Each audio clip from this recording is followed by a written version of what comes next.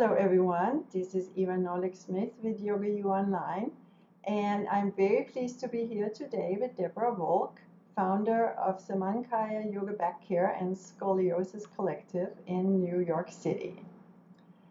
Deborah has, in part inspired by her own back issues, developed a style of yoga teaching focused on alignment and anatomy. And she has extensive yoga education with teachers like BK Iyengar, Donald Moyer, Rachel Lynch-John, and as well as yoga and scoliosis teachers Bobby Fultz and Elise Browning-Miller. Deborah, welcome. Thank you so much for joining us today. Thank you so much for inviting me. So first of all, tell us a little bit about your own journey. You have worked with yoga for back care for a number of years. How did you get to specialize in this work? So I began as a practitioner. I had a little bit of Iyengar, and then I was practicing Vinyasa and Ashtanga. And when I switched my style focus, it was because I'd had some injuries. And then my teachers kept focusing on my scoliosis, which I had very little awareness of. And so when I began teaching in 2000, I did a 200-hour training. I kind of didn't know what to teach. And so I decided just to share from myself, because everyone I looked at had some asymmetry or some back problems or some alignment issue that they needed to focus on. And so that's where I picked up, and then it became, people started coming to me because they had back issues or because they had scoliosis. Interesting. So it gave me sort of a talking point in the beginning, Right. and then it became my style. Yeah, yeah. Well, it's interesting with scoliosis because usually people think about it as like a medical condition, and if your spine has a curvature over a certain degree, then it's officially a medical diagnosis. But as you mentioned yourself, a lot of people have some degree of asymmetry in their spine irrespectively, and it doesn't necessarily have to be like a defined medical condition. True. Yeah. Yeah, most people have some asymmetry. Maybe I've seen like 3 backs in my whole life that don't have asymmetry. I remember in India, Geeta Iyengar bringing a man on stage and said, "Find the asymmetry." And 200 of us stared at him and looked, and we couldn't see any asymmetry. But that's a very rare thing indeed, because the body is not symmetrical. Right. The organs are not symmetrical. Nothing is really symmetrical in the body. And you get, even when you're in the womb, you have one leg in front of the other, one arm in front. Come out of the body, come out of your mother's body with a pattern. And Right. that pattern is what you work for your whole life. Yeah, yeah, yeah. And in your case, was your back issues? It was like, was it serious enough that you would have pain issues? Was that what kind of inspired you to keep going down this track? Yes, I had probably every kind of pain issue you could imagine. So when I was about 32, I fell off a ladder. I was a decorative painter, and I fell 12 feet off a ladder onto my sacrum and my ribs. And then I fell in performance art piece. I fell like a year later on my ribs. And after the first accident, I couldn't walk for a couple of months. It took me a long time to heal. And then after the second accident, I started wondering why I was falling, and I started getting body work. And I was presenting with sciatica, and the body worker went in and he charted my spine. He went in and felt my spine with his hands, and then he made a chart of my spine, a very detailed drawing. And then he started to move my spinous processes into the center. Now, believe me, I did not understand any of this at the time, but all I knew is after 10 sessions, my pain was relieved. And so I started to get the idea that if you start getting some focus on the body, that you could heal the body. And then when I started practicing yoga, I started to feel a bit of that, but it wasn't until I really started thinking about aligning the body in my practice that a lot of these injuries started to heal. Yeah, yeah. And what about with your work with students? What are some of the conditions that you find that your students get relief from? Well, I'll name them: scoliosis, kyphosis, lordosis, the alignment issues. The kyphosis is the spine moving back in space, and lordosis is the spine moving forward in space, and bulging and herniated discs, spondylolisthesis, spondylosis, frozen shoulder, sciatica, radiculopathy, shoulder impingement, hip issues, neck pain, stenosis, pretty much any musculoskeletal issue. You're going to find some relief from the practice. Right. Because in space in the joints in the spine, or the joints in the arms and legs, or in the neck, or at the base of the skull, and that space is going to bring some relief. Oh, interesting. So would you say that that is one of the basic principles that you work with in creating a program for students? Or tell us about sort of the general principles that you apply that you've found to help students with back issues. So for back care specifically, the major issue is to find a neutral spine. So the spine has neutral curves. The thoracic move backwards with kyphosis, and the lumbar forward with lordosis. People tend to exaggerate these things, or they're not present, or they're in the wrong places in the spine. So the first thing we look for is how can we make the spine elongated and neutral. And so that's the first principle, is to see that, how to sense that, and how to create that with the postures. And then the next principle is, and very important for all therapeutics, is to break. Mr. Iyengar used to say, break the pose and not the body. So instead of trying to make a shape that you see in a book, you're trying to create a posture or part of a posture that will bring the correct action into the part of the spine that is misaligned. Which, if there's a misalignment, everything is misaligned. So if it's, you can't do a chest opener where you're lying over a block, then maybe you're just standing next to a wall with your arm out behind you and stretching the arm. Because not everyone has access to those full body poses or the poses in light on yoga. Right. Yeah. So the poses have to be broken down into their parts so you can address the pose so that the student has access to it. Right. And are you able to do this in a class setting, or is this more one-on-one work? No, I'm able to do it in a class setting. I can have 20 people in this room, and they can all be breaking the pose down instead of breaking themselves.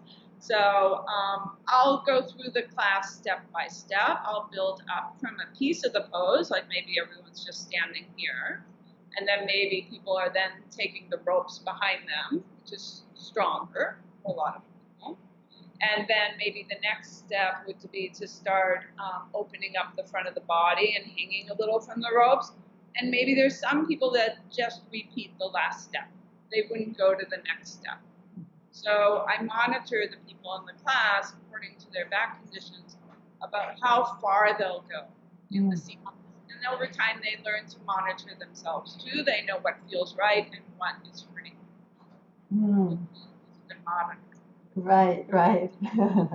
Yeah, that's an art in and of itself, teaching students the patience to be with wherever their body is instead of wanting to do what they think they have to do. Well, with back care students, it's a mix. There's students who are afraid to do anything. They're afraid to move at all. And then there's the students who they've been going to general yoga classes and they feel something's being taken away from them when they don't. Right. Yeah. You have to kind of get everybody together on the same page. Yeah. Yeah. It's challenging enough, but simple enough. right. Right. Yeah. Good point.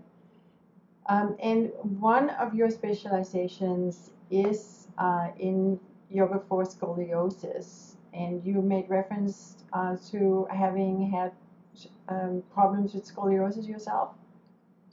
Yes. So, unlike most of my students, I did not have that IB number, a teenage diagnosis or a brace or the doctor's visits, the orthopedist, where things were discussed in front of me.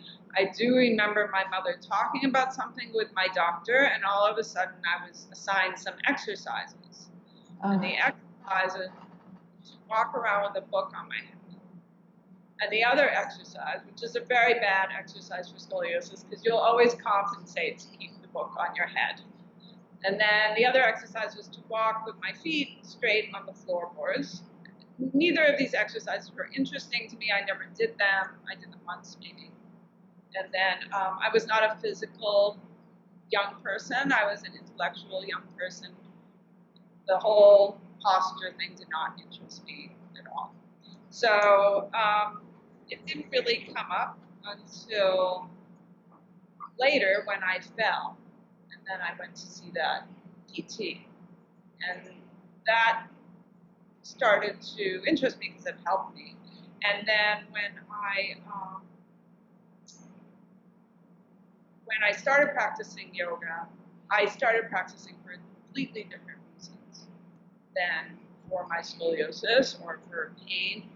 But then when I started practicing with Iyengar teachers, actually first with Allison West and then with Iyengar teachers, people kept pointing out to me like, oh, you have quite a bit of scoliosis and you need to pay attention to this. And it didn't mean anything to me when they said that, but then when I started actually doing something with it, I felt so much better, and my practice felt better, and I felt better in my life, like exponentially better. And my pain started going away, and I felt emotionally more uplifted. I felt like my yoga practice was really working for me, and so I started really focusing on it. That's when I met Bobby Fultz, and things started to really click, because she started talking about how the nervous system is distorted with scoliosis. That's her main teaching. And because your limbs are at an angle, they're misaligned with the trunk. And so your nerve pathways are different, and you have a different proprioceptive pathway. And that people with scoliosis will have a distortion of where they are in space. And then I started to click, like, that's why I was falling. And that's why I always had coordination problems as a child and as an adult. And that yoga was difficult for me. Because yoga, I could do everything to one side and nothing to the other side. And I didn't feel why it was happening. And so finally someone had an answer for me, because I'd been asking my teachers and no one.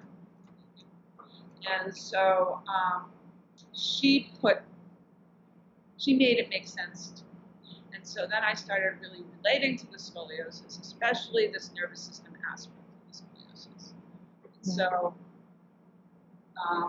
that was how I got into it. Yeah, that's very interesting. And we talked earlier about how everyone has some degree of asymmetry in their body, and a lot of people have some degree of scoliosis, even though it doesn't reach the medical threshold for clinical significance. But is that something people should be concerned about? I think a lot of people, when they practice yoga, can tell they do the twists are easier on one side and harder on the other side. And, as you get more aware of your body, you realize, yeah, there are some imbalances in the spine. Is that something people should be concerned about, or small amounts is like okay, or it's okay at one stage of life and gets worse over time, or? So Yes, all of these things. Um, to me, the practice of yoga is alignment of the spine. I know there's other forms of yoga and they're looking for different things, perhaps. And to me, yoga is about balance and it's about healing the body. And so when you have an imbalance in your spine and you're not addressing it with your yoga, then I'm not quite sure what you're doing. The practice is looking for that and not correcting it, but sensing it and moving into a more centered place. Right. For people medically to be worried about a small scoliosis, maybe not. If there's no pain, I wouldn't obsess on it, but it does progress for women at hormonal changes. So if you're planning to get pregnant and then have a delivery, that is going to change your spinal alignment. It's going to change your ligaments elasticity, and you could lose support of the spine, and the scoliosis could progress. And then same in menopause. And menopause, I think, is the most frequent time after adolescence for scoliosis to progress. I see it all the time. Women who are 60 years old, older or younger, they come to me and they're like, I never had this. I didn't know anything about it. My trainer saw it. My yoga teacher saw it. And they said, wow, you have scoliosis. Why aren't you addressing this? And then I look at, when I started seeing it, because I'd never heard of this before, say, 2005, I had never really decided to come across my path. And I wasn't through menopause yet. And I was like, wow, how could they not see this scoliosis? Because people with like a 50-degree scoliosis or 40, quite a bit of scoliosis. And then I realized that it was something that was happening after menopause. Doctors don't talk about it. And they don't more about it. And I'm hoping that I can raise awareness about this because it's a big issue for women, a health issue, and it's not being addressed in the medical. Yeah, it's very interesting that you're saying that because I definitely have observed that with my older friends that a significant number of them that I've known for 20, 30 years, the spine has changed and they've gotten, um, you know, when a scoliosis is so pronounced that it's visible to the eye, it has gotten very pronounced. And I've seen it enough that I've had that same thought that there must be something that happens. And it's interesting that you say it's the hormonal changes associated with menopause.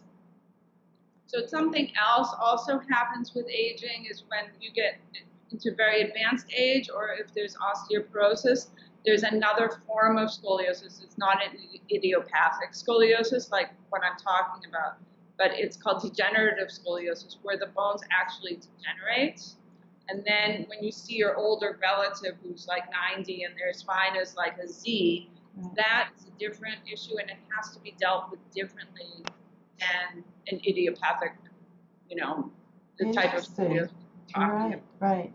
Someone's very old and their bones are brittle and they have this type of scoliosis that looks very angular, then it needs to be dealt with very gently because you're not gonna push it back into the midline or anything like that. You want to just get the person out of pain. Right. Interesting. So at that point, is it some of the same issues that cause hyperkyphosis is the same? Because hyperkyphosis also becomes more common as people get old.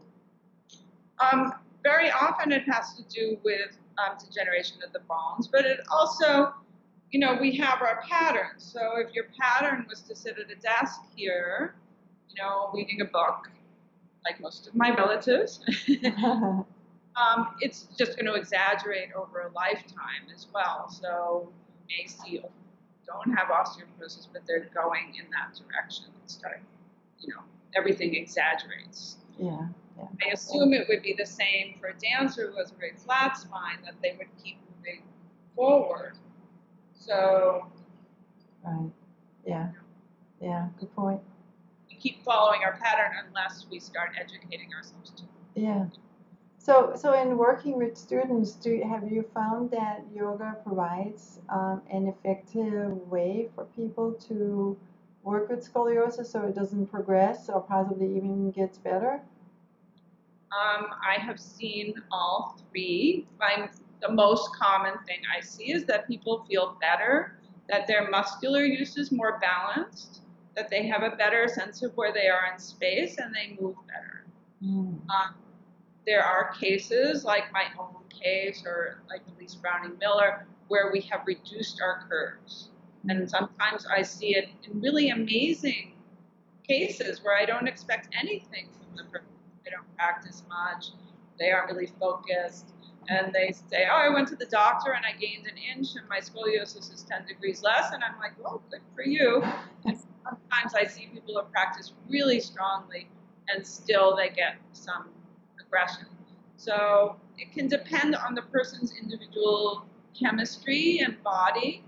It could depend sometimes on diet and things like that have a factor. And it can depend on the person's focus, Interesting. and how strong their practice is. But Yeah. in cases when people practice well, they'll have great results. Yeah. And what are the principles that you use in targeting a yoga practice to people for scoliosis? So the first thing I teach my students is the difference between the convex and concave side of each curve. So in the United States, the model is that people have one C curve or two curves that make an S. And it's shown on a lateral plane on an X-ray. But the scoliosis is also rotational.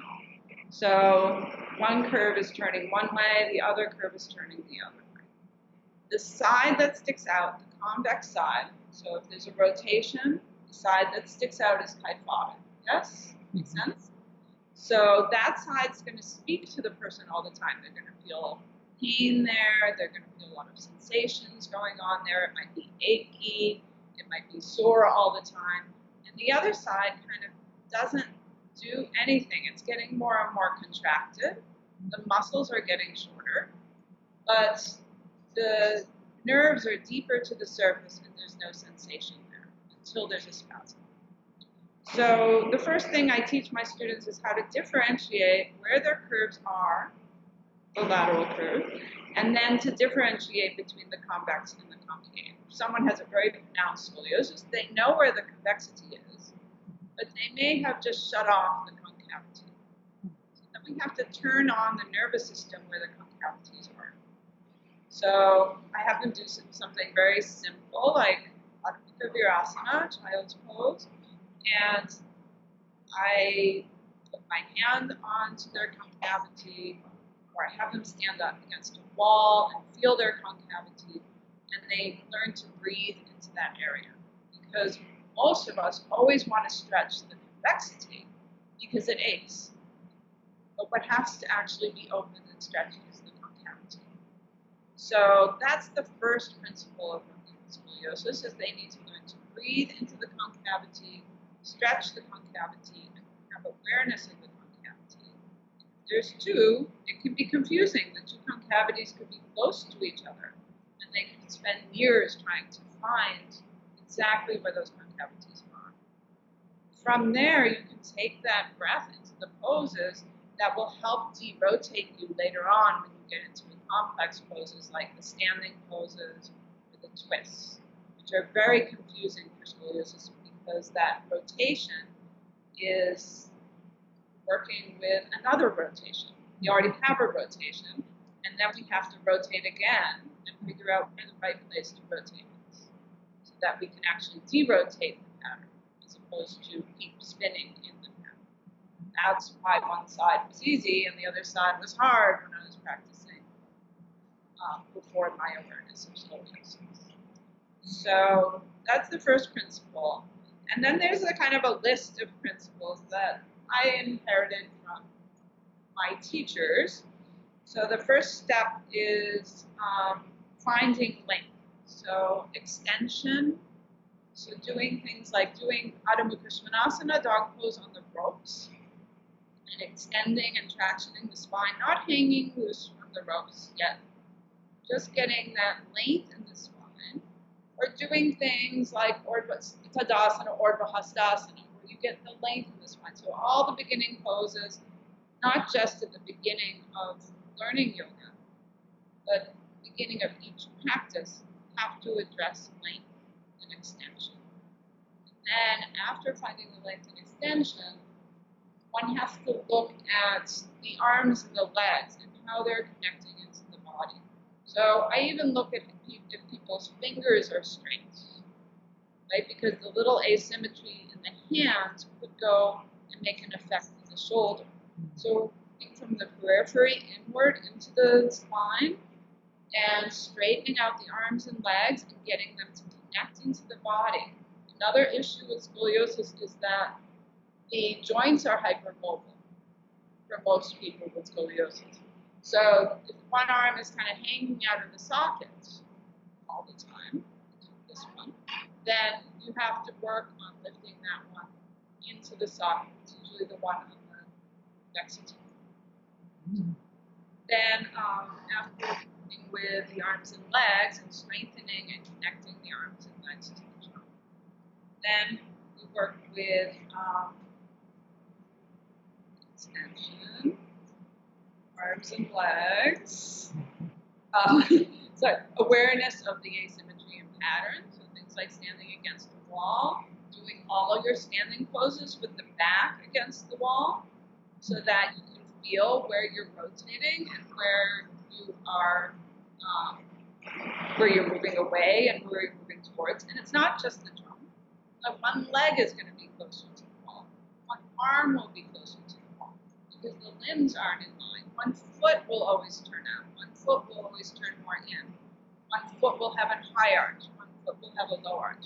So finding all these differences in the practice is the third step. And then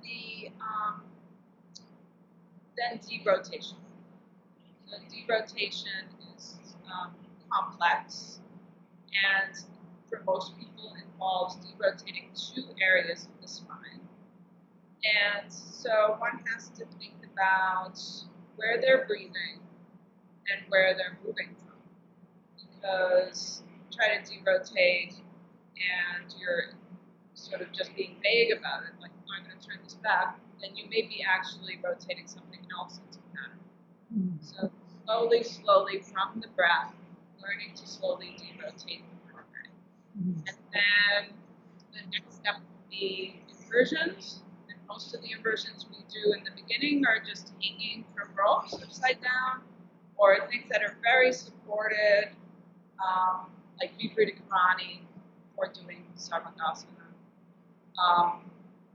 So that when you're upside down, there's two forms of scoliosis. There's structural scoliosis, which is in the bones, and then there's functional scoliosis, which is just in the muscles.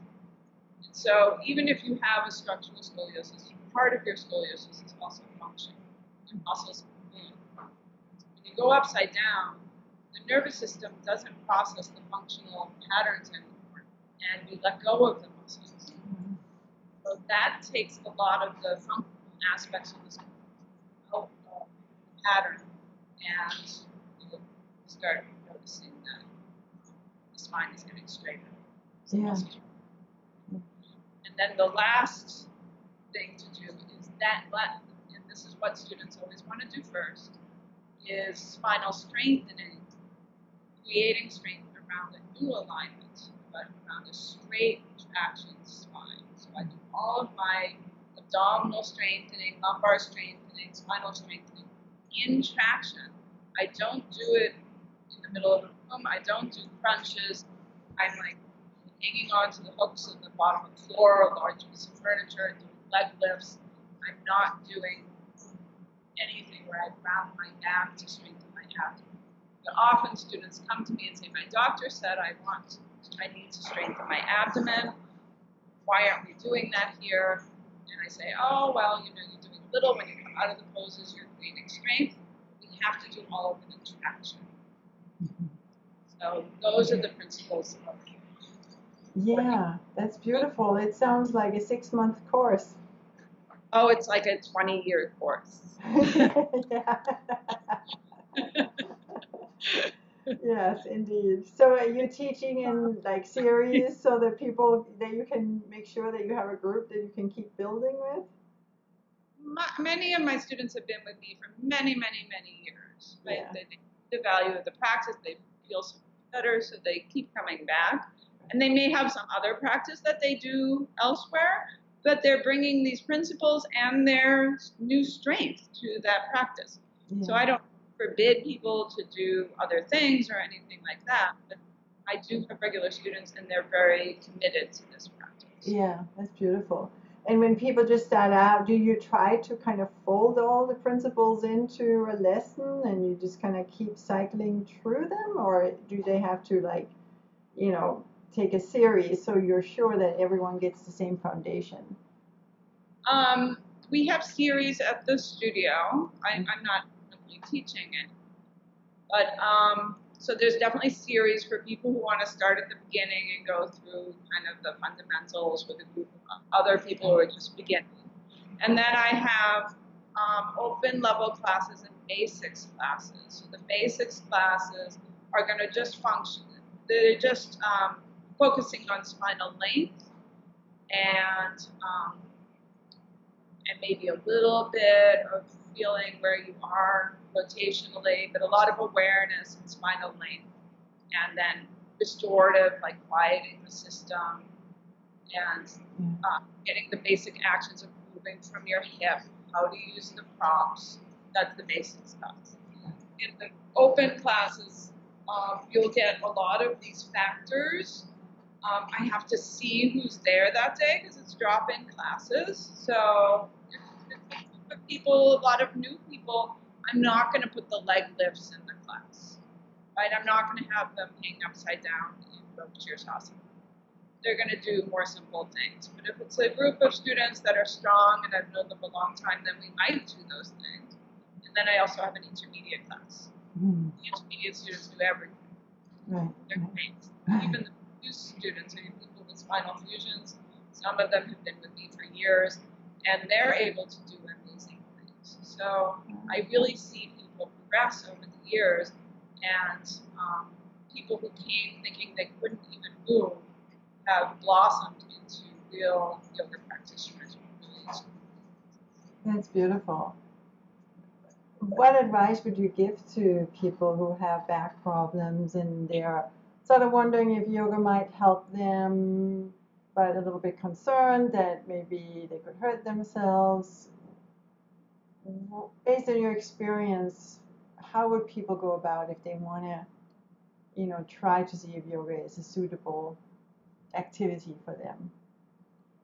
So there's a lot of yoga out there. And I would advise people to definitely look for the best teacher for them, someone who has a lot of experience, many years of experience, and can work with therapeutics. So if you don't live in New York and you can't visit me, then I would recommend that.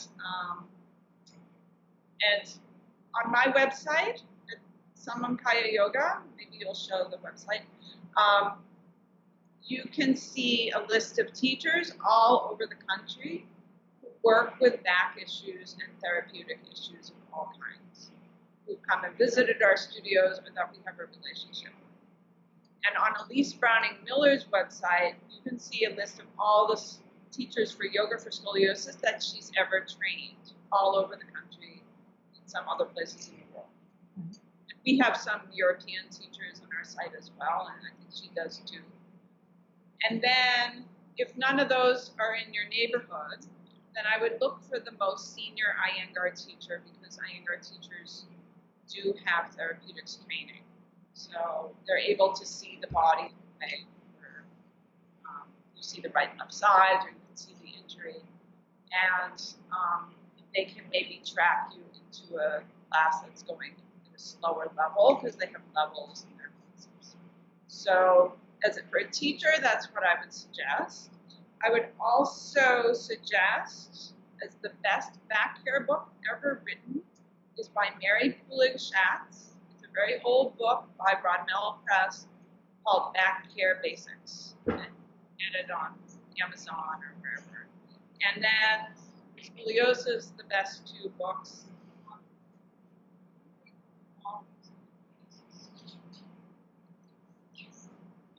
This is a new book by Elise Browning Miller and D.L. Harity, Yoga for Scoliosis. I'm covering my mouth. And it's a really wonderful book, and it has very clear photographs and how to use the props and those kinds of instructions. And this is Bobby Fultz's booklet. It's less well known. You have to go to Bobby's website. I'll give you the address, Yoga and Scoliosis, or you can just Google Bobby Fultz Yoga, and you have to order it from her. You have to send her a check. But this book really helps you understand your scoliosis by sensation.